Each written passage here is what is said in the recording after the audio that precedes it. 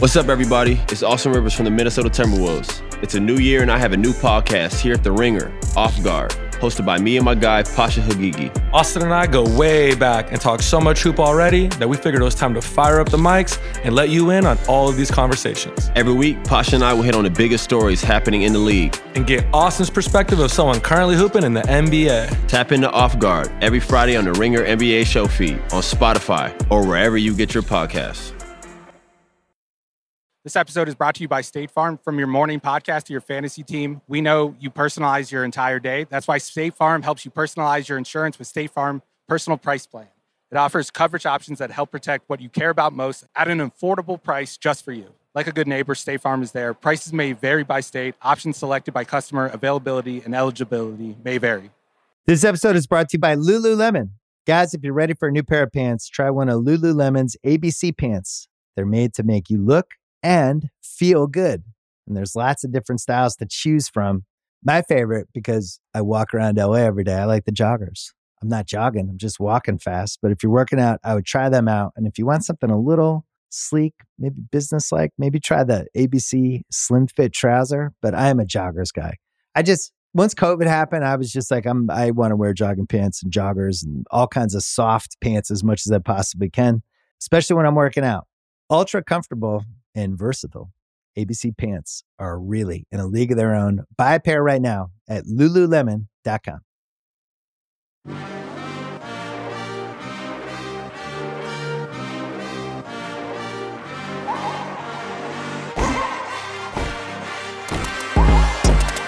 Welcome to the Scramble. I'm Sheil Kapadia, coming to you on the Ringer NFL feed. Oh, I should say every Thursday. Last Thursday, listen, I was a DNP illness, so we had to postpone that week. But we're back this week for championship round weekend. I am excited to have on the Ringer's very own Austin Gale. Austin, when we first signed on, I'm like, wait, who's this random guy on the Zoom here? Last time I saw you, nice facial hair, all grown in, but no more. Is this new? Has this been this way for a while?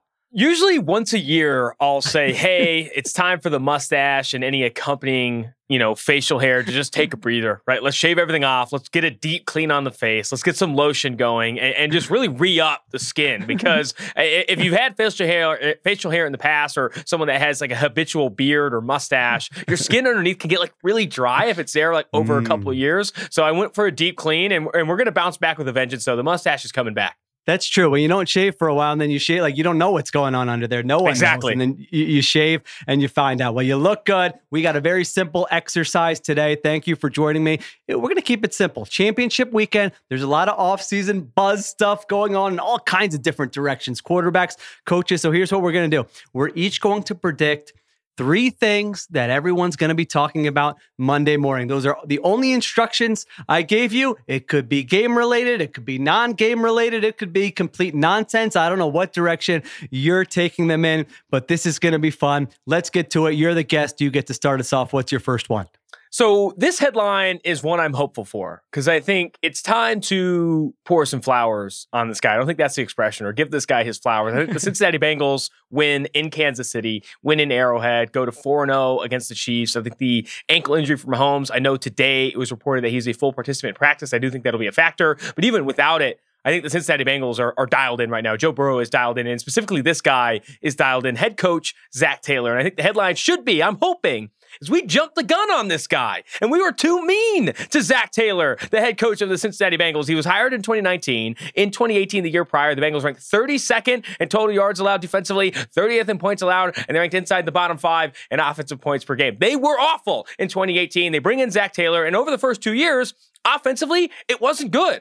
The first 2 years, it was a combination of Andy Dalton. There was some Ryan Finley involved. Joe Burrow obviously got hurt in the year of 2020. Nothing looked good offensively and defensively. People were calling for Zach Taylor's head. There are Reddit threads still that say fire Lou Anarumo, the guy that Zach Taylor obviously brought in 2019. They had worked together with the Miami Dolphins, I think for 5 years or so in the middle 2010s. He obviously gained a relationship there, brought in Lou Anarumo, and despite the defense not seeing an immediate turnaround in 2019 and 2020, stuck to him and prioritized consistency. But it wasn't just that. Offensively, before Brian Callahan came over as the offensive coordinator, they were working with Jim Turner. Things weren't moving around. They were interested in getting out of that. They bring in Brian Callahan, obviously come in and make some plays make some plays on the offensive coordinator side and improve the passing game. They also, in the last 2 years, added Frank Polak, who was supposed to come in and be the run game coordinator, reunite with the Cincinnati Bengals, someone that Joe Mixon was super excited for, who he's hired are great. Brian Callahan is getting some head coaching interviews. Lou Anarumo isn't for whatever reason, but everyone knows one of the best defensive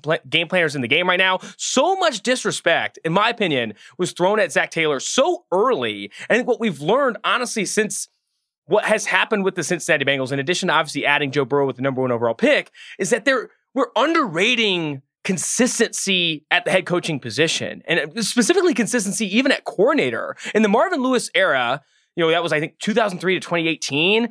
This offensive coordinators before Brian Callahan, before Zac Taylor coming in, Bill Lazor for a season, Ken Zampese for 2 seasons, Hugh Jackson for 2 seasons, Jay Gruden for 3 seasons. The consistency that he's had at coordinator, the consistency obviously they've had at head coach, and how he's been able to turn things around, I think is overall really impressive. And I think we need to flip the script on this guy and give him some praise, especially if my prediction does come right and they're going to a second consecutive Super Bowl.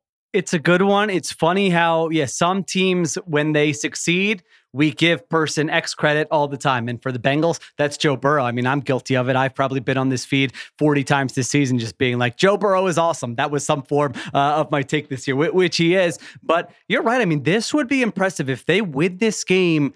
They're going to the Super Bowl in back-to-back seasons in a conference where you have Josh Allen, in a conference where you have Patrick Mahomes and Lamar Jackson and Justin Herbert and Bill Belichick, and you could kind of go on and on. This isn't like if you're, in the NFC in a down year or something and you kind of sneak in there. This has been different, and they are a very well-coached team. I mean, you said it. A lot of the problems, like you could identify problems with the Bengals, and then they solve those problems. And, defensively, they come up with different game plans, different wrinkles for all these great quarterbacks that they face. It always makes sense. I mean, I always look at coaching as like, can you do more with less? And I think those first 2 years with Zac Taylor, you're like, it kind of doesn't look like, like you want to see something like Daboll this year, right? All right, the roster's not very good, but wow, they overachieved. And you didn't see that with him. But then once some better players got going in there, they found some pieces that fit on defense. I mean, just looking at their personnel on defense this year, like no one would look at that and say, that's a great defense. Like you could line up that, that depth chart against most teams in the NFL. And I think it would probably be, without having done this exercise, I would say it would probably be somewhere middle of the pack. So this would be impressive. There's no doubt about it. And to go back to like the Damar Hamlin situation, I just thought not that anybody, a shining star is not the right word given what that situation was, but I did really appreciate kind of how Zac Taylor and Sean McDermott in that situation kind of conducted themselves, and it felt like took the lead in a very difficult, unprecedented situation. So add it all together, and the point is, he absolutely has had a great season, and I like that one a lot. Reddit threads, now those never get deleted, right? I mean, what happened? You can't. Right? Yeah, Reddit threads never get deleted. All of if you Twitter search fire Lou Anarumo, you'll see a lot of tweets. October 2020, there are Bengals fans saying fire Lou Anarumo, who right now, I think everyone that follows the NFL closely would say he's one of the most, valuable coordinators in the league. Some other stats, just to throw some more at Zac Taylor.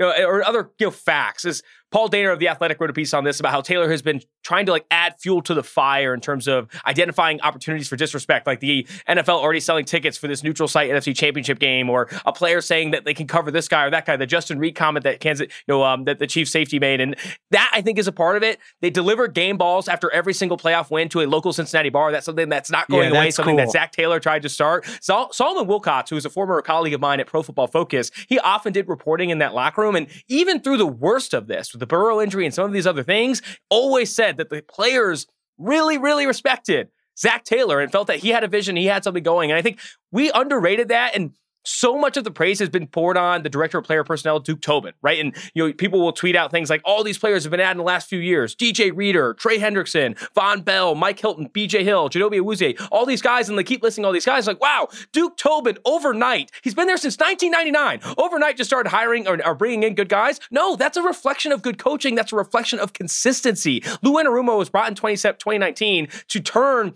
Von Bells, Trey Hendricksons, DJ Readers, BJ Hills into these prolific starters in the league, and he's done that by putting them in good positions. You hear Benjamin Solak on this feed talk about it all the time.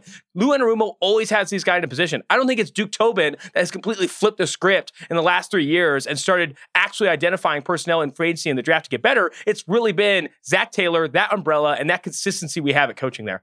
Yeah, my issue with him previously had been I thought he was too conservative. I didn't like his in-game decision-making, and I didn't like how they were like taking the ball out of Joe Burrow's hands in crucial situations. Now, looking back, Burrow was coming off a knee injury. The offensive line wasn't great.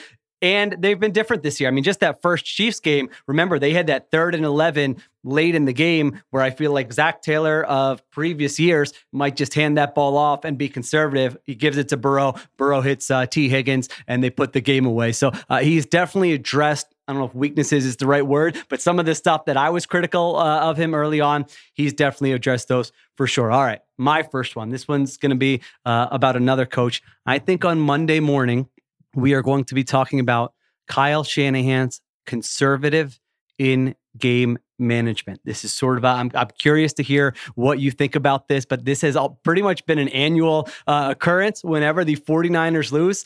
This is part of the story of why they lost. And Kyle Shanahan is a great coach, no doubt about it, offensive designer, game planner. They're in the NFC Championship. 3rd time in 4 years without an elite quarterback. Like, that's hard to do. What I was just talking about, doing more with less, he's absolutely done that. They have a top 8 offense pretty much every year since Garoppolo's been there. And now with Brock Purdy, like, deserves a ton of credit for that, no doubt. But I don't understand the mindset when he's coaching some of these games. And it surfaced again last week at the end of the first half, where he builds this big, bad offense that goes through stretches where you go, no one can stop them. And then it gets to a 4th and 1, or it gets to a 4th and 2, and they're in the red zone, or they're at midfield, and he doesn't even hesitate. He doesn't even think about it. He gets conservative. And this has happened time and again. I don't understand sort of the dichotomy there between this guy, offensive play caller, and then some of these decisions. And so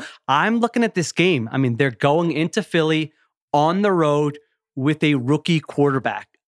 I think he might turtle a little bit in this game. I think it's sort of an under-discussed aspect of this game against the Eagles, because I think Nick Sirianni's been really good with his in-game management this year. He gave up play calling duties last year, kind of focused on the big picture, and he's been really, really good at this. And so when I say everyone will be talking about it, maybe it'll just be me and my fellow nerds on Twitter on Sunday night or Monday morning. But I do think this is a big factor in this game. What do you think? Oh, it's a significant factor. I think it was a significant factor last week. Why that game was close is, again, you see, especially in the playoffs, especially in January and February, some of these conservative play decisions, obviously 4th down decisions, and then also like conservative usage of the clock. Like, the game management consistently for Kyle Shanahan has always been a red flag. It's why I remember when I was working with my colleague Eric Eager, who's now working with Sumer Sports, and he wrote an article talking about some of the best coaches in the league. It is so difficult to look at Kyle Shanahan, the head coach and the game manager, as this upper echelon being, right? The offensive play caller is there, and how he's even moved on from, the Shanahan, the Shanahan McVay style offense, and added personnels and added to the run game is so different to any other offensive play caller in the league. He's in a tier by himself in terms of offensive play callers, but what he's doing from a game management perspective, specifically on 4th downs, specifically in these, how he's managing time late in the first half, late in the second half, that is going to come up in January. That's going to come up in these clutch situations in the playoffs. And I think if they do lose, it will be a result of that. The only piece of that I think I might disagree with is Brock Purdy turtling up. If Brock Purdy loses this one, it's because he's just as aggressive as he's been ever since he joined this team and ever since he got the first start. And he's just throwing a ton of picks. Like, I don't think he's he's the type of... I meant Shanahan turtle. Like, Shanahan's like, I'm going to protect him a little bit. Gotcha. And no. Purdy only has one gear, I think. I don't think he's going in there playing conservatively. If you ever have any question marks about Brock Purdy and his aggressiveness and his willingness to just like stick in there and do some of the chaos that you even see from Josh Allen, just like do whatever he wants without the tools, go back and just type in Brock Purdy, worst college interception ever. He has one of the nastiest, grossest interceptions I've ever seen. He's like falling backwards, throws it behind his head, right to a guy, and it goes for a pick six. Like, Brock Purdy does what he wants whenever he wants. It's very similar to that play we saw in Josh Allen's first run in the playoffs, where he just pitches it for no reason, almost goes out. Like, this guy will not turtle up in Philly. I think he's unfazed, and that's why I think a lot of the reason he's been able to survive, through the first parts of these weeks. I know we have some conversation on Brock Purdy coming up a little bit later, but his aggressiveness and his unwillingness to just back down to any situation, no matter how big it is from a moment perspective or even how good defenses are, I think has been a big reason why he's been able to survive a lot of, some of the mistakes that he has indeed made. Yeah, no doubt. He has been poised. He hasn't gotten rattled. I think that has been a huge factor for them so far. All right, we're on the same page there with Shanahan. What do you have for your second thing we're going to be talking about on Monday morning? So I do think that we've talked about it a lot this week, especially with the Dallas Cowboys exiting the playoffs and the Buffalo Bills exiting the playoffs. And I think we're going to continue to talk about it when the Cincinnati Bengals advance, and I do think that the Eagles advance, on Championship Sunday. And it's the answer to, do we need more weapons? Is yes. And a little bit of a two-parter here. Chase eliteness, not completeness, at the wide receiver and tight end position. Let me move forward here and start with, don't even bring in Mahomes into the conversation. We're throwing Mahomes out of it. Mahomes is the exception to the rule. People are going to be like, oh, but he only has 2 to 4. Mahomes is Mahomes. He's the best quarterback in the league. He's a tier by himself. Just throw it out the window. And the same reason that you talk about Shanahan as a play caller, throw those guys out the window. Not a lot of people are there. You're not going to go get another Mahomes. You're not even going to get another Shanahan. When you look at these other teams, though, specifically the Cincinnati Bengals and the Philadelphia Eagles, even if you throw in the San Francisco 49ers, these are teams that have chased eliteness at wide receiver and tight end and continue to throw high-value resources at those positions. There's that saying right around January that I hold dear to my heart when people make resolutions and people want a six-pack, right? Or people want to be hot and healthy and sexy coming into the new year, or you want to be more hardworking, you want to do these things. If you want to be hot and sexy, you have to make hot and sexy decisions. If you want to have elite skill players, you need to make elite skill player decisions. What does that mean? Continually invest at wide receiver and tight end with your high-value picks. You don't get Brandon Ayuk and Deebo Samuel in rounds 1 and 2 without also spending a round 2 pick on Dante Pettis, or a round 3 pick on Jalen Hurd, a round 3 pick on Trey Sermon, a round 3 pick on Danny Gray, a round 3 pick on Tyrion Davis-Price. Like, the San Francisco 49ers continue to throw resources, high-value picks at wide receiver and tight end, even running back as well. And that, to me, John Lynch obviously having the willingness to say, hey, that pick didn't work out, we're going again. Like Dante Pettis right into Deebo Samuel right into Brandon Ayuk, and we're just going to continue to throw resources is why they have elite skill talent. I don't think the Brandon Beane comment about we don't want to suck bad enough to get a Jamar Chase is all that bad. I think that was taken out of context. The bad part is they haven't spent a top 3 round pick on a receiver since Zay Jones in 2016. That's the problem. That's not making hot, sexy decisions to have this hot and sexy body. That's avoiding those decisions. Even before that, they didn't spend a first or second round pick on a receiver until Sammy Watkins in 2014. Then you look at the Philadelphia Eagles, Devontae Smith in round 1. How'd that happen? Oh, a couple years prior, Jalen Reagor in round 1. You have to miss JJ Arcega-Whiteside in round 2. Like, you have to miss sometimes. Like, you're going to miss as you make these decisions and trying to establish process around attacking high skill guys. The Niners have done it. The Eagles have done it. Obviously, the Bengals have done it with T. Higgins in round 2, Jamar Chase in round 1, Joe Burrow, obviously the number 1 overall pick. Teams that are consistently investing in these elite talents are going to have high value skill players. I have a stat for you, a quick stat for you. There are only 5 teams in the NFL that had 2 players. So there's 84 receivers this year, 84 pass catchers this year that were targeted 20 or more times on third down. That's the first stat. Only 5 teams had 2 of those players on their team. The 5 teams are 49ers, Chiefs, Eagles, Bengals. Something similar about those. They're all in this round. And then the 5th team is the Minnesota Vikings, who had a lot of problems on defense, and maybe their offense wasn't as bad as they were and all that was. But like, those teams that have those guys that can go get a bucket on third down, multiple players that can go get a bucket, are the teams that are consistently playing deep into January and early February. It's because of the decisions they make and how often they're investing, high value player, high value talent or high value resources at those positions. Yeah, those guys, and it's really been part of the story of the season. They just solve problems. I mean, like all these high leverage situations that end up being the difference between a win and a loss. I mean, I remember that first Chiefs-Bengals game. They had a 3rd and 5, I think it was. They threw a little screen to Jamar Chase on the right side. It should not work. You draw that up on the chalkboard. That's a win for the defense. I think they had 4 versus 2. It didn't matter. Chase made a guy miss, broke a tackle, first down, and that was one of like the 5 most important plays in the entire game. You mentioned, I'm looking at this NFC Championship game, and I always talk about it as the armpit test. Now this can be used in various ways, So I like when a defensive coordinator on a Monday, Tuesday is looking at the opponent and he starts feeling the perspiration under there because he's saying, how are we going to game plan for Deebo Samuel, Brandon Ayuk, Christian McCaffrey, George Kittle, or Devontae Smith, AJ Brown, Dallas Goedert, like, exactly what you're mentioning there. So yeah, I think you're right. I mean, you can't, like, we see teams, if you just have one guy, like it felt like the Cowboys had one guy. I mean, especially once Pollard leaves that game, you're like, all right, where's the juice coming? Look at some of the plays in that game. It's Dalton Schultz dropping a pass. Like, should that be a big factor in determining whether your season continues? Dalton Schultz, and then the Bills. I mean, Cole Beasley off the street there. And so I'm with you. Absolutely.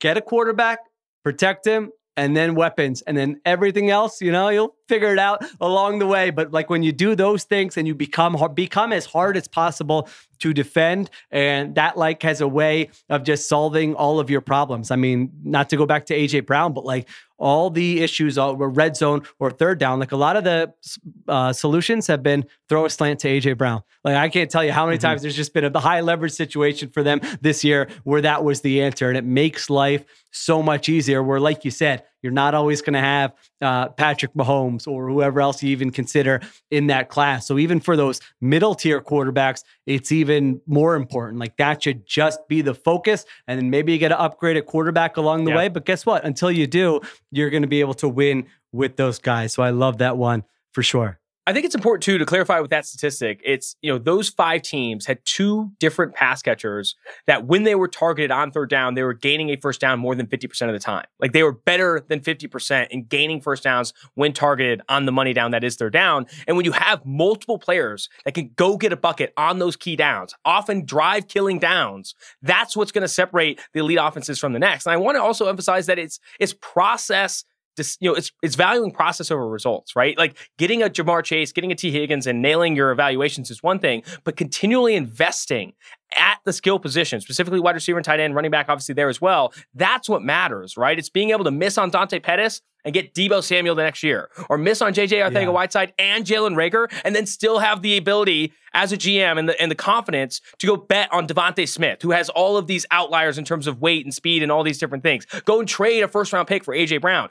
Those are the GMs, the coaches, the teams that are investing in that kind of process, unwilling to navigate away from it, that are consistently going to find themselves in January having these elite weapons. It's not sucking bad enough to have a Jamar Chase. It's continually prioritizing that as a process, continuing to try and grab with your high value resources, whether that's free agency or draft capital, and go get skill players, go get eliteness at those positions. Yeah, it's and then there's so many branches off that. Job security is the GM. Like, I can't be doing that again because my butt's going to get fired if I draft another wide receiver and admit that guy can't play. But yeah, the more a GM can admit that this is an uncertain process, we're going to miss. And listen, that's easy for me to say. My job's not on the line. But the more you can operate with that uncertainty kind of built in, I think those GMs tend to perform better. All right, my second one, I'm going back to that Bengals Chiefs game. I think we're going to be talking about Chris Jones' game wrecker on Monday morning. Now, let me be clear.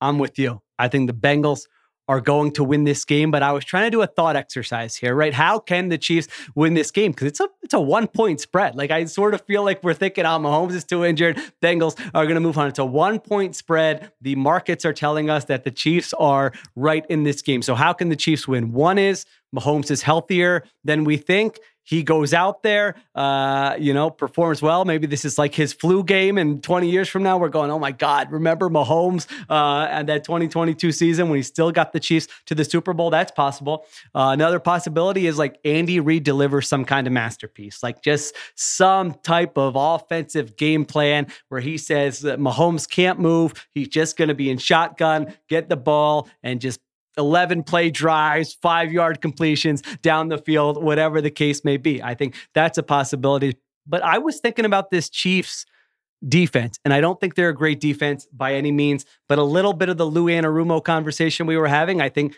can kind of apply to Steve Spagnuolo, where he's got, a resume of some of these one-time game plan situations where he comes out and he performs. And I'm looking at that Bengals offensive line, and they were fantastic last week. And I'm curious to hear what your thoughts on this would be. I'm wondering how much of that was like the snow slowing them down. This might sound crazy, but if you talk to enough players about bad weather games, a lot of them will say the most impacted group are pass rushers. Like they can't speed pass rushers. They can't get to the quarterback. How much were the Bengals helped by that in addition to obviously playing well? So I'm wondering about this is sort of like I like the analytical conversations more, but I also like the psychology of it. Like this is a first for Chiefs players where they're going to go into this game going, we don't have Superman at quarterback. If we want to still be playing a week from now and be close to getting another ring, close to getting the Lombardi trophy, there's going to have to be other people to step up here and just like deliver the games of their lives. Like you saw it in a glimpse with that Chad Henne drive where Pacheco and the offensive line and all you're like, whoa, how did they just go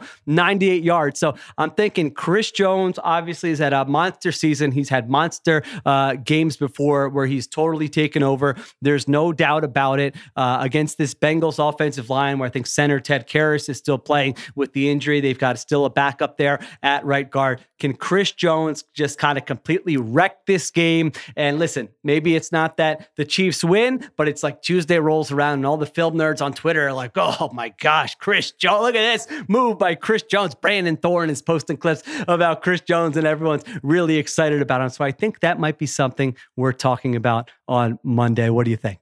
Oh, 100%. I think from that, too, there will be conversation about the value of the defensive tackle position. And when you're looking at a draft where there will be a lot of comparisons between Will Anderson, the edge for Alabama, and then Jalen Carter, the defensive tackle for Georgia, and who's more valuable and who's the better player, I think Chris Jones will elevate that conversation, show you that when you have a high-impact player on the interior, how much it can disrupt opposing offenses, specifically, obviously, in the passing game. And then also, Chris Jones is a monster run defender. And on the interior, you factor in the Tate Karras injury, Cordell Volson in there. Like, I worry that Chris Jones is going to come in here and wreak havoc. And you saw that in this same matchup in the playoffs last year. 6 total pressures for Chris Jones in that game. He obviously had that one where he couldn't really bring Joe Burrow down. He gets out of it, makes a play. Like, that's going to be the difference. And Joe Burrow's ability to maneuver pockets and keep his eyes downfield and not necessarily always look for escapability. And I think you guys have talked about this with Benjamin Solak, not look for escapability, but maneuverability and extend the play. How Joe Burrow does that with Chris Jones and not in the snow, because I do agree with you that the snow does limit pass rushers. And I think it's hard to find your footing. It's hard to have the same get off. That combined with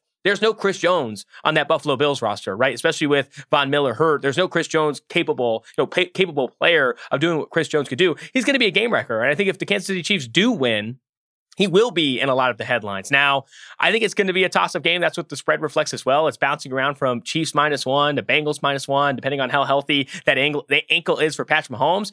The headlines won't include Chris Jones if they lose, though. It's going to be all Joe Burrow. It's going to be all Joe Shiesty, Joe Burr, all the nicknames you want, T. Higgins, Jamar Chase. However, if the Chiefs do win, I do think that he will be all super involved in the headlines because he's going to have a day, man. There is no one on that Bengals interior that can go toe-to-toe with Chris Jones in the one-on-ones. If they do double-team him, they're going to be talking about that on the broadcast all day long. Yeah, I'm bummed because Mahomes is injured, but also I do love the possibility of, like I said, this being his flu game here, where it's just like, wow, sometimes these guys who are among the greatest of all time deliver these performances that we're talking about years down the road. So at least that possibility exists for him this weekend. Although, like I said, I think I'm picking in my picks against the spread, which you can read on the Ringer on Friday. I'm pretty sure I'm leaning Bengals in this game. All right, hit us with your third one. What do you got?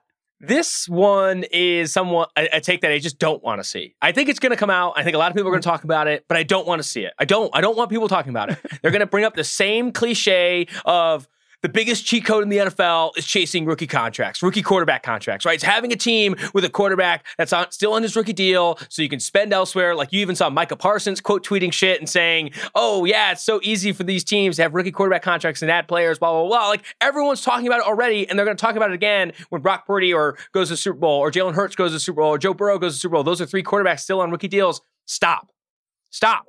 The easy thing to go get is a quarterback on a rookie contract. Let me read you some stats here. Of the 4 teams still in the playoffs, how they rank in total money spent at the quarterback position. Chiefs are second. Obviously, that Patrick Mahomes deal is insane. The Titans are somehow first, which just goes to show, and I'll get to this point later, how valuable that Patrick Mahomes contract is and it being very long in that 10-year deal. The 49ers are ninth. Yes, they have Brock Purdy, but they're still paying, obviously, Trey Lance. They're still paying Jimmy Garoppolo. It's not like they had this quote-unquote cheat code in Brock Purdy. They're paying a lot of players at that position. The Bengals are 19th. and the Eagles are 22nd. That's in spending at the quarterback position this year. You know who else is outside the top average? The Texans, and they're terrible. The Patriots, and they're terrible. The Bears, and they're terrible. It's not like go get a rookie quarterback contract and everything's solved.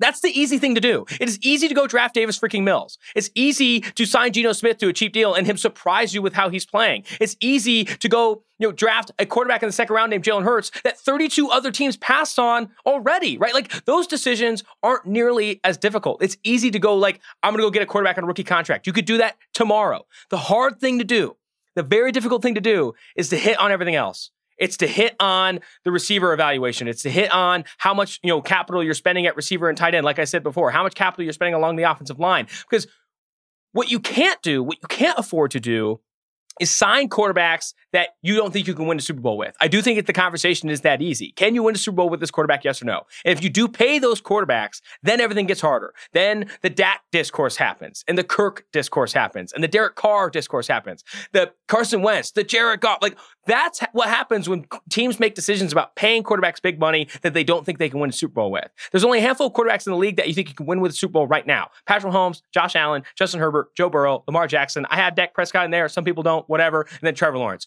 Everyone else, if you're paying big money, you're not trying to win a Super Bowl, period. You're a front office that is unserious. You're not trying to win a Super Bowl, and you're just trying to continue to kick this can along and make a ton of money. Every other team should be prioritizing, yes, these quarterback and rookie contracts and evaluating those things, but learning how you can spend elsewhere and add elsewhere and identify talent elsewhere to keep those guys around. And when you do find these quarterbacks that are on rookie contracts that you think you can win a Super Bowl with, I think the new trend should be these Mahomes contracts where they're 10 years long. And you're saying, and you give yourself that flexibility and that maneuverability to say, Joe Burrow's on a 10-year contract. Josh Allen gets his 10-year contract, or whoever it may be on these 10-year contracts, so you can move the money around and still find ways to add players instead of these 3-year all guaranteed contracts that you're seeing for Kirk Cousins and all those things. I think we need to stop saying quarterback on rookie contracts is the cheat code. The cheat code is being right with your decision on who you pay and then evaluating talent elsewhere and building elsewhere. That involves coaches and that involves skill players to actually build a superior offense.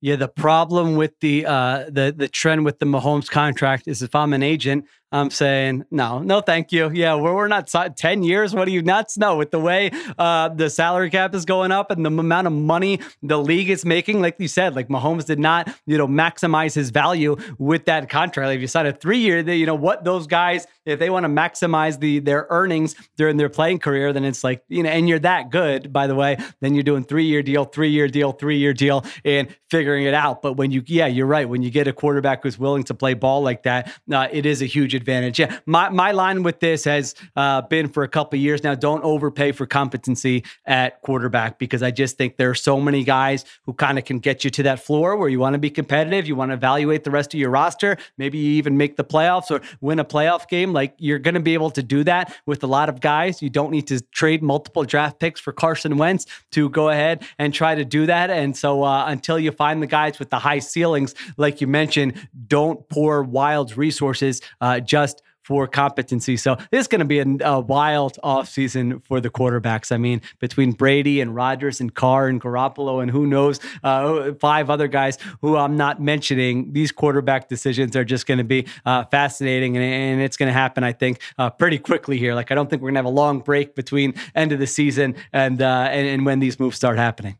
I think what's important, too, is that just because you're prioritizing, say, a quarterback on a rookie contract, and you're still looking to evaluate that position, and you're avoiding paying for competency or overpaying for competency, something that I always say is the worst quarterback in the league is a good quarterback on a second contract. I don't want that. I don't want a good quarterback on a second contract. I want a guy that's either on a rookie contract that we're developing and looking to evaluate, or an elite quarterback, a guy in this upper echelon that I think I can actually win a Super Bowl with. When you have quarterbacks on rookie contracts, or you're underpaying at the quarterback position, that does not stop you from making elite process decisions at evaluating, attacking, and trying to go chase eliteness at the quarterback position. What if you do trade up in the first round, mortgage future capital for a toolsy quarterback project when you already have a good quarterback that's already having success? I'm not talking about Trey Lance. That's a good process, good elite decision. I'm talking about when the Chiefs did it, going from Alex Smith to Patrick Mahomes, trading up in that draft to go get Patrick Mahomes, a risk that they took when they had a good quarterback that they did not want to pay big money, and they wanted to go chase a quarterback that they felt they could go evaluate and maybe win a Super Bowl with, and now look where they are. I think you see from front offices like the San Francisco 49ers and the Kansas City Chiefs, constantly chasing eliteness at the quarterback position and refusing over the last handful of years to pay for competency at the quarterback position. I think those are the teams that are going to be staying. Those are the teams that are going to actively compete for Super Bowls year in, year out. Okay, so let me ask you this then. A team like the Eagles with Jalen Hurts is going into the final year of his rookie deal in 2023. We know the pieces around him are great. We know they were very good, one of the best teams in the NFL this year, might make the Super Bowl. How do you approach a situation like that where if you're saying, hey, I don't put him quite in that top tier, but I assume you're not just going to say, all right, yeah, go ahead, we'll find somebody else. Like, how would you approach that sort of a realistic situation like that? The Jalen Hurts conversation, I think, is going to be very difficult, right? Because I don't think he is in that tier of guys I'm very comfortable is going to be competing for Super Bowls year in, year out. Because of now this year has been an outlier season. I think it's similar to the leap in performance, obviously a different player, but leap in performance that we saw from Josh Allen. I think that there's opportunity, him going into this last year of his contract, that you do wait on this decision and try and attack a short-term opportunity. Don't overpay him at this point and then see if he can over-deliver again, right? I think I'm still in that position where I want to see him over-deliver on a short-term deal, whether that's a tag or whatever it may be, before I, again, like you said, overpay for competency, sign him to this multi-year deal, put him into the top 5 of cap, especially because, again, I bring up these 10-year contracts, which I know you mentioned that like an agent's not signing that. Well, Lee Steinberg, Patrick Mahomes' agent, signed it, and it was, obviously, wrote down as a $500 million deal. I think that these 3-4-year deals that are, $30 million per season or $30 to $35 million per season hamstring front offices more than they'd like to with some of these guys. Like even looking at the Dak contract where he will be, I think he only has 2 years remaining on that contract. That's already forcing them to make these different decisions, and they don't have a lot of money where that can go. They can't keep pushing the rock down, the rock further. That to me is concerning. And if you sign Jalen Hurts to like a 3-year or 4-year deal where a lot of it's guaranteed and it's 30 to 35, you put yourself in a situation where there isn't a lot of flexibility versus like, if you're comfortable and you think you can compete for a Super Bowl with him for a long time, you should be chasing these high year deals, very high year deals, 7-8 year deals. So that way you do have this cap flexibility and avoid being in situations where that conversation about you're upping the position and getting back and matching what it will be doesn't come up. Yeah, and it's also what is the rest of the roster look like? Like I think they are going to sign him to a big contract in the offseason. That's been the Eagles' MO, that when you find a quarterback, and listen, it didn't work with Carson Wentz. I think Hurts' makeup is a lot different, but they could look at it and say, we've already got A.J. Brown under contract. We've got Devontae Smith under contract. We've got Dallas Goedert under contract. Like all those pieces that you say, you could say, hey, these are helping Jalen Hurts. Like those are still going to be there for the next multiple years. So you could easily talk yourself into, yeah, we can compete for Super Bowls with this guy. And given the leap he's made from year 1 to year 2 and year 2 to year 3, there's probably more upside there. So it'll be interesting to see how they go about doing that. And even the Dak question, you're right, from a Cowboys perspective, from probably like a business, again, I think the agent side, they'd be like, good job, Dak. You can not win a playoff game the next 2 years. And guess what? We'll go back, we'll hit the open market. And guess what? We're going to get paid a lot of money from the Cowboys or somebody else at that point. So yeah, there is going to be that tug of war for sure between teams, agents, quarterbacks here this offseason and going forward. All right. My last one, Austin. I'm kind of all over the place with this one, so bear with me. There will be an announcement. You know the Sunday morning shows, right? Like you check your feed on, you wake up Sunday and like Adam Schefter tweeted out like 7 things at 4 a.m. or something, and you're like, what is going on here? So I think championship weekend, I think those insiders generally like to get some buzzy stuff out there. It's like a big spotlight for them. I think there's going to be an announcement that Sean Payton is waiting another year to get back into coaching. Wow. This idea, now bear with me because that's not going to be the end of it. So first of all, this idea has been picking up a little bit of steam. I think NFL Network had a report about it today. It sort of feels like this entire hiring cycle is frozen. Everyone's like, all right, is Sean Payton going to make a decision so we can all go on with the rest of our lives? But that hasn't happened yet. So I think you're going to get that news on Sunday morning. But I don't think it's going to last. I think there's a catch. I don't think it'll be the end of it. I don't know if it'll be some point next week, some point the week after, where we'll go, hold on, Sean Payton has changed his mind. There's some kind of mystery teams waiting to swoop in here. I think Diana Rossini already reported that there might be a mystery team, but it's kind of funny how this has, again, like I said, just frozen the entire hiring cycle while Payton interviews with all these teams, yet it doesn't seem like there's that perfect fit out there, whether that's his decision or the team's decision. I sort of get the sense like he's enjoying this process. He doesn't mind seeing his name in the headlines and going and talking to people and asking for the moon. And guess what? If they don't deliver, you're not going to be living on the street. You're going to be okay, Sean Payton. So I feel like that's kind of what he's doing. And then I feel like owners are looking at it going, Sean Payton is a great coach, but not only are we going to have to pay him at the top of the market, but then we're giving up like significant draft capital. Does this make sense for us versus some of the other options out there? Now, it only takes one. That's why I came back to it and said, I think there'll be a second wave of Sean Payton rumors, but I could see that happening on Sunday and then some other teams start moving on. Where are you on kind of where all this Sean Payton stuff is going? I can get on board with it. I think that my perspective has been there are owners like Broncos ownership and specifically Panthers ownership that will pay him whatever and do whatever to try and revamp these franchises. I think Tepper wants that. I think the Broncos front office obviously wants that, or ownership obviously wants that. So that would take Sean Payton making a decision and avoiding those franchises specifically. I think other franchises will be sitting and looking at this decision with the first rounder that they have to give up, possibly first rounder and more that they have to give up, and all the money that they'd have to pay him. And it's one of those decisions, right, where like you're looking to buy something really expensive, and in the moment you're like, yeah, I'll buy it, I'm in. And then the longer you sit on it, and if like for whatever reason that purchase gets delayed, you're like, do I actually need this boat? Do I need to go spend all this money on this boat or all this money on this crazy?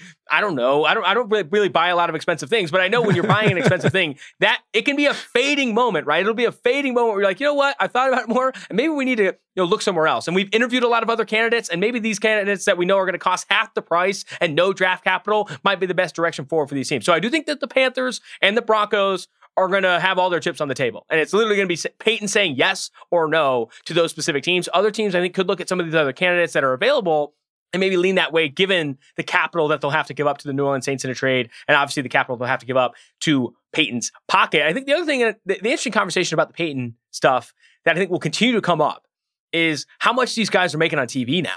Right? It's why the McVay stuff came up about him retiring and him joining the booth. Obviously, there was conversation around the Romo contract that he got. Now you got Al getting big money from Amazon. You got Herb Street double dipping into that pot. Like there is a lot of money in TV right now. So much that I think you are going to have some coaches with charisma scratching their chin saying, what if I went to the booth for a couple of years? And we know how much does the value of a head coach go up once they get on TV. Bill Cowher was that way for a long time. Obviously, John Gruden was that way for a long time. Now Sean Payton's that way for a long time. That to me is this little cheat code that some of these coaches could start tapping into, and I think NFL teams falling for. I'm really excited to see how that changes the dynamic, because I don't think that's something that we've dealt with a lot in previous years, where coaches are honestly considering the checks they could cash from TV, broadcasting, broadcasters or streamers or whatever it may be, versus the check you could cash on an NFL sideline.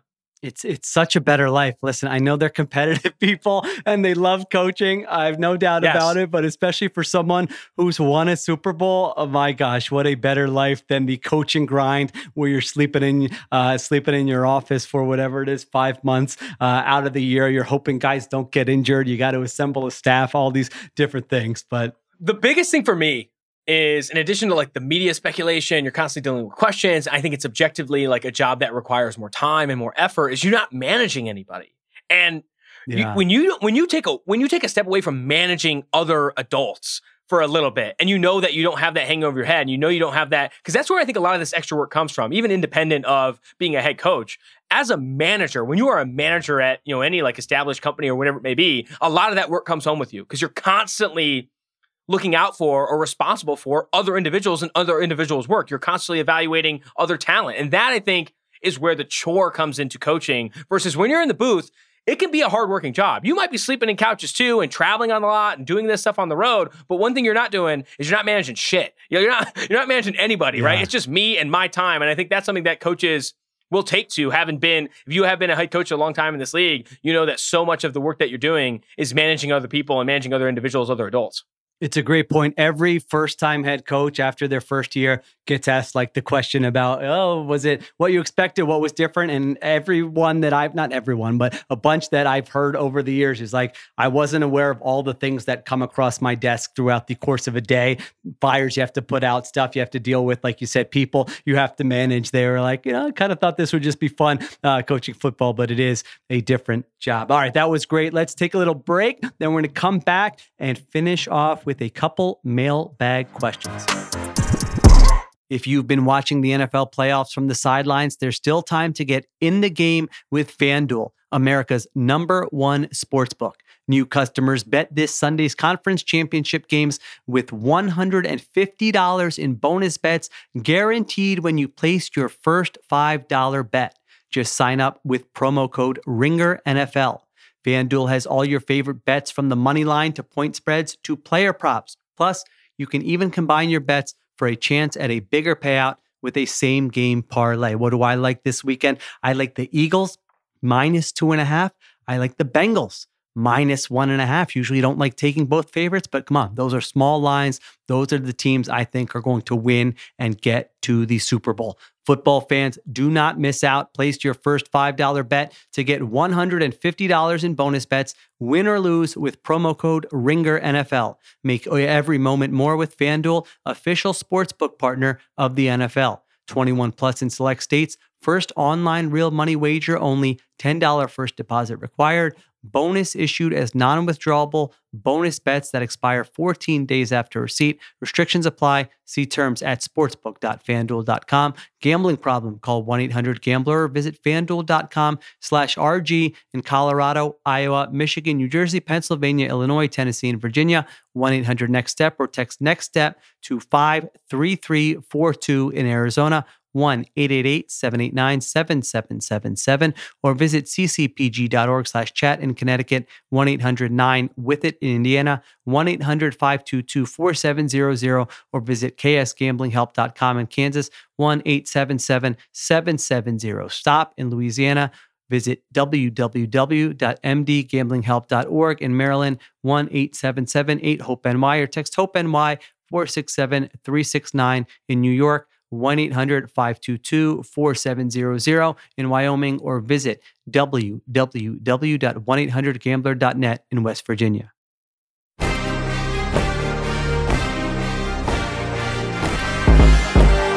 All right, now let's get to the mailbag. A reminder, you can email us at the Scramble mailbag@gmail.com or just tweet at me. Maxwell, loyal listener. I feel like he always comes up with the mailbag questions. He says, guys, just wanted to know what you thought about the Chargers keeping Brandon Staley after that collapse on Saturday and firing Joe Lombardi. If it was up to you, would you have fired Staley and taken a run at the person we just talked about, Sean Payton? What do you think about the Chargers' decision-making this offseason?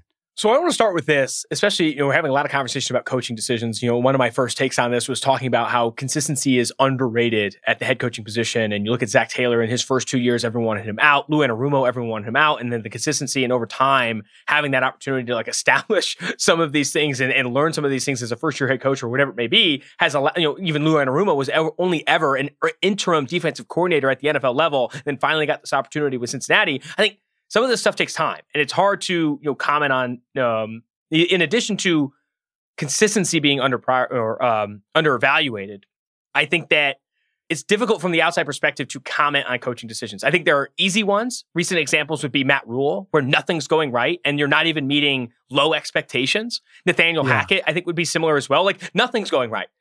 You didn't exceed low expectations, whereas there's ones that are harder, right? I think the Brandon Staley one's harder because they're not meeting high expectations. Mike McCarthy isn't meeting high expectations. Ron Rivera isn't meeting higher expectations. Washington was in the mix for the playoffs late in the season. Those are more difficult to comment on. And I think it's because there are things that are easy to evaluate or easier to evaluate on the outside, specifically offensive and defensive play calling. We have guys on this podcast, Ben Solak, Steve Ruiz, that are masterminds that can dial up any all 22 and to tell you what's good and what's bad offensive play calling, bad structure. Nate Tice of The Athletic is another one. Dan Orlovsky on ESPN does it all the time. What we don't have, in my opinion, as big as insiders are, is a lot of deep looks at how some of this management is going. how some of this management of talent is going, in the locker room and other players. What is their hiring process? Not until Dan Duggan of The Athletic wrote that excellent piece on Brian Daboll and how he hired Mike Kafka and how he hired Wink Martindale, did we ever really get a lot of light on how head coaches hire their coordinators outside of the first line after every single time a coach hires a coordinator is they work together in this team, or they work together here, and they work together there. That's how they knew them. That's all we ever really know. And so with Brandon Staley, what I've heard, the small things that I've heard, is the players really like him, and ownership's kind of not interested in paying another guy. That's what I've heard. And I think even Bill Simmons on his podcast said they might be a little bit too cheap to move on from Brandon Staley and maybe look at a Sean Payton, whether that's trading a first-round pick and paying him all this money. What we do know about Brandon Staley as well is that he's a masterful defensive game planner. I think you saw that. He delivered in that regard. Now, his commitment to Lombardi, his flip-flop and fourth down aggressiveness, one year he's great, one year he's not. That doesn't show backbone. That doesn't show actual belief in the philosophy. And then also playing his starters in Week 18, those three combinations, I'm like, oh, those are things I can evaluate, and I didn't love those things. Now, all of that is to be said. I think if I had all of the data and all of the understanding of how the players respect him and how the other people that he's hired respect him, I understand why he's there. And I think I probably would have kept him in place as well. But I also applied pressure and said, hey, you got to fire Joe Lombardi, though. Everyone can see that. Just as like the Ringer media applied pressure on other coordinators that got fired, Byron Leftwich, Josh Boyer, the Miami Dolphins defense coordinator, Greg Roman, the Boston, all those guys, because we have guys that can evaluate that stuff, evaluate offensive, defensive play calling.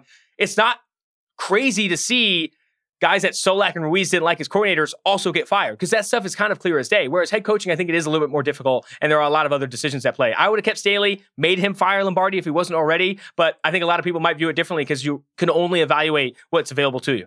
Yeah, it's well said. I don't necessarily like to say a guy should get fired or not get fired. I'm with you that we are at a information deficit sometimes with that stuff. I'll tell you what, I would, if I were Chargers ownership and Sean Payton, said, hey, meet me at this coffee shop down here in Santa Monica or whatever, just for a brief chat. I would, that would have been a conversation I would have had to take at the idea of Sean Payton and Justin Herbert for the next 5 to 10 years after Justin Herbert has not won a playoff game in his first 3 seasons, knowing what kind of talent you have there. But I think the move they made is a reasonable one. Listen, they were a mediocre team for most of this year. I mean, you look at any of the advanced stats, DVOA, whatever, they were a middle of the pack team. I hated the way that season ended. I mean, to me, that was pretty egregious, the way they handled Week 18. Like, that would have made me furious if I was the owner or whoever was in charge of Brandon Staley at that time. And then you blow a 27-0 lead, like one of the all-time choke jobs in NFL history. So, like, those last 2 weeks, it couldn't have gone any worse. At the same time, you're right. It's not just running it back. It's, all right, we're making this move. Let's get the offense back on track. It has been a good offense before, even for all the, criticism of Lombardi. Like 2 years ago, they were a top 5 offense by DVOA. So like, they have that in them, even if they didn't make any personnel changes. Now you can make some personnel changes. You find the right coordinator and run it back. And so I think 1 more year is reasonable. But next year, like, you got to see progress next year, or else it's probably time to go in a different direction.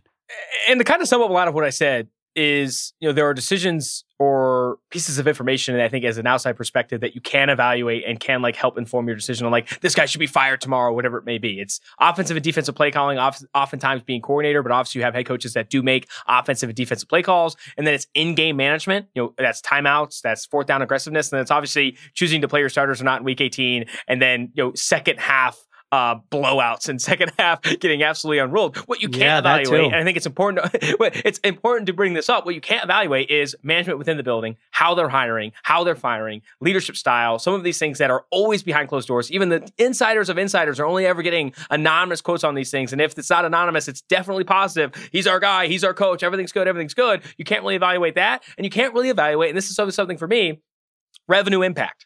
It's so easy to fire off a tweet saying, Brandon Staley's not making the flight home. Do you know how much it's going to cost to fire him? What's his contract buyout? How much money do you got? That's not against the cap. How much money do you got to hire somebody else? Are you ready to restart every single part of the head coaching process? Do you have to fire your GM? How many coaching hires do you give in your GM? It's such a different decision than I think people make it on Twitter sometimes. I think it's easier because, the contracts are a little bit more open, or a lot more open for players. You can see when you can get out of a player, you can trade a player. It's more common that you trade a player. With coaches, people are like, he's not making the flight home for me. Oh, do you have $20 million in your pocket to go pay Sean Payton? Are you giving up that first round pick? How is this evaluation of, the general manager and all these different things? I think people speak on coaching decisions out of turn sometimes. I'm always adamant to make sure you don't.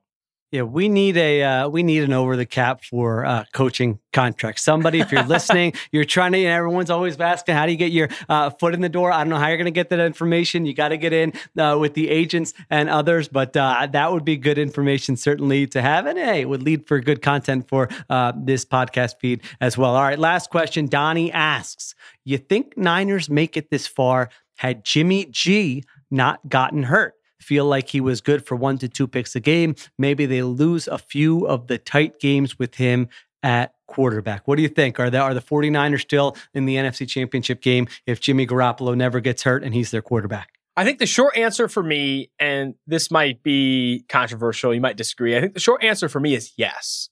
Average point differential and win, they obviously won every single game since Brock Purdy took over, including the game in Miami, which he played most of that game. Average point differential for the San Francisco 49ers in that stretch, including the 2 playoff wins, is over 16 points. It's like 16.6. Like, they're blowing out teams. And that, to me, I think with Jimmy Garoppolo, maybe you see more one-possession games. Maybe because he doesn't have that same aggressiveness and he's not extending plays with, Brock's mobility. Maybe they're not winning games by 16.6 points on average, but actually like 10 points on average or 8 points on average.